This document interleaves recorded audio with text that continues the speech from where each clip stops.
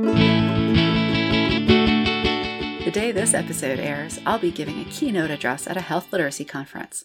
So I thought I could get into one of the topics I'll be talking about, the meaning of the term health equity. It's a big topic, but I'm going to try in the next 10 minutes to give you 6 reasons why we need to be concerned about what is meant by health equity, and then specific concrete things you can do to help make sense of and start to take action on this crucial topic. Let's see how it goes. Hi everybody, I'm Dr. Anne-Marie Liebel, and this is 10 Minutes to Better Patient Communication from Health Communication Partners, an independent health equity-focused communication and education consultancy. Today's episode sponsored by Maven Roth Group. For many people, the hardships and changes resulting from the pandemic have shifted priorities. The same old messages just don't resonate with people now. Because of this, Maven Roth is helping organizations evolve their messaging to better meet their audience's new priorities. Maven Roth can refresh your marketing to reflect today's changes. Visit mavenroth.com today. All right, so I think that programs, initiatives, and research that address issues of health equity are essential. But having good intentions and hope and love in our hearts is necessary but insufficient to achieve health equity. We also need to be clear-headed and hard-nosed about this. And here are 6 reasons why. All right, I'm going to go kind of fast. Here we go. Number 1, health equity has become almost trendy. According to PubMed, more than 6,000 papers were published on health equity in 2020. And that is not all down to COVID. Yes, 2020 was the highest number of publications, but it was the highest number in an upward trend that has been going for more than a decade and picked up speed somewhere around 2014. I'm happy health equity has made it into more common use, but there's a risk. We might all think we mean the same thing by it, but that's not necessarily the case. That brings me to number 2. A 2020 paper by Adam Wilgen and Keith Denny in the journal Public Health Ethics states that, quote, since 1984, the idea of health equity has proliferated throughout public health discourse. So this trendiness is not necessarily new, but they go further and say that the term health equity has become an empty signifier. They explain, quote, widespread invocation of health equity has been associated with a considerable emptying of its semantic and political content. And in their article, they explain why this is problematic and counterproductive. So I'm going to, of course, put the link in the show notes. Number 3, the use of the same term can suggest the same meaning. And this can make it tough for us to realize when there are real and substantial differences. And for this, I'm going to lean on my mentor, Susan Lytle, and her longtime collaborator, Marilyn Cochran-Smith, who say, quote, it is important to unmask the very real differences that exist among projects and initiatives that use the same language. I think unmasking these differences is important for health equity for 2 reasons. 1, we want to be able to align our work with folks who have similar or at least complementary notions of health equity.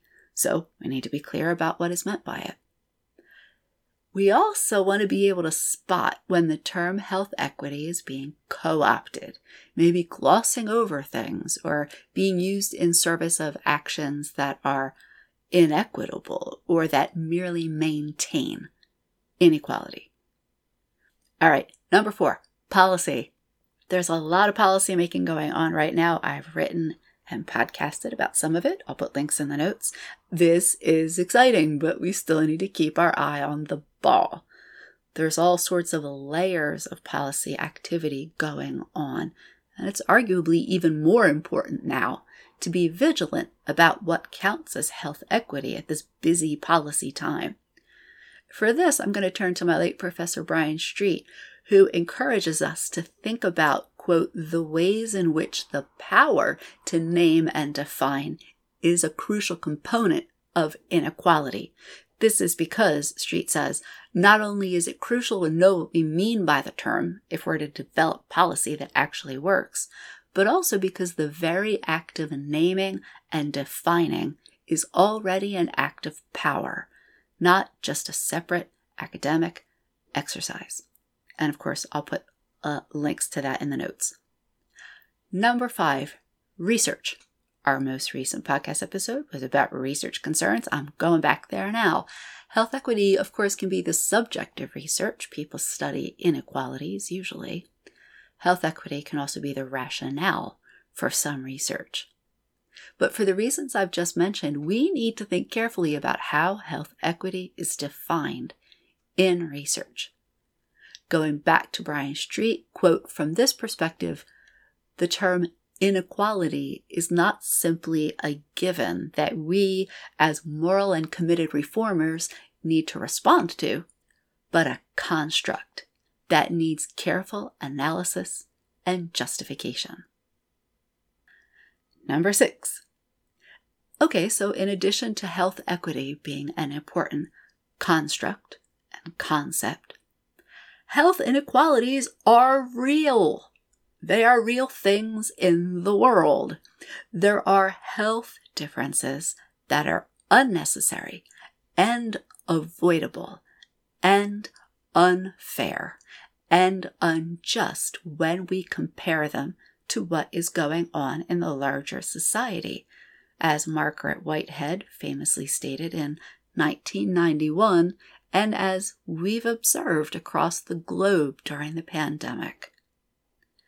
Now, we're not just studying health inequalities to study them, to point at and go, ooh, look at all those injustices. This is about meaningful action in research, policy, and practice. So I'm arguing we're going to need to be uptight sticklers about the meaning of equity and health equity in anything we're involved with and any research that we lean on. How can you do this? I'm going to give you a few specific concrete things you can do right now. First of all, please check out for yourself some of the literature on the meaning of health equity. Literally, if you go to Google Scholar and put in health equity definition or health equity meaning, it's a significant knowledge base. It goes back about 20 years. It's substantial. So do yourself a favor and even just dip your toe into a couple pieces here or there. See how different people are taking up this issue, right? Once you've done that, once you've got some of the sense of the different ways of thinking about health equity, I'm going to ask you to read carefully anything you're involved with. That includes any research that you lean on, and I'm going to suggest you read it in specific ways. One is, of course, what's the expressed definition of health equity? It's usually around that first paragraph, right? It gets thrown there. So read that, but then also read it for the implied meanings of health equity. And those are going to be more subtle, and they're usually sprinkled throughout an article, right? So you've got the expressed definition of health equity, and then what's the implied definition of health equity? What do those two have to do with each other? And then I'll ask you to take a further step and see, how is health equity in this project or research initiative, policy, how is it being operationalized? That is, what's taken as an acceptable proxy or stand-in for equity? What's supposed to be appropriate action? And think carefully about that. Look closely at the relationships between those explicit and implicit definitions of equity, and whatever they're suggesting should be done about it. So there you go. I got through all of them. And I want to thank my brother and audio producer, Joe Liebel, for helping get this episode together in time for my keynote address. This has been 10 minutes to better patient communication from Health Communication Partners. I'm Dr. Anne-Marie Liebel. Thanks for listening. Thanks for listening to 10 Minutes to Better Patient Communication from Health Communication Partners, LLC. Find us at healthcommunicationpartners.com.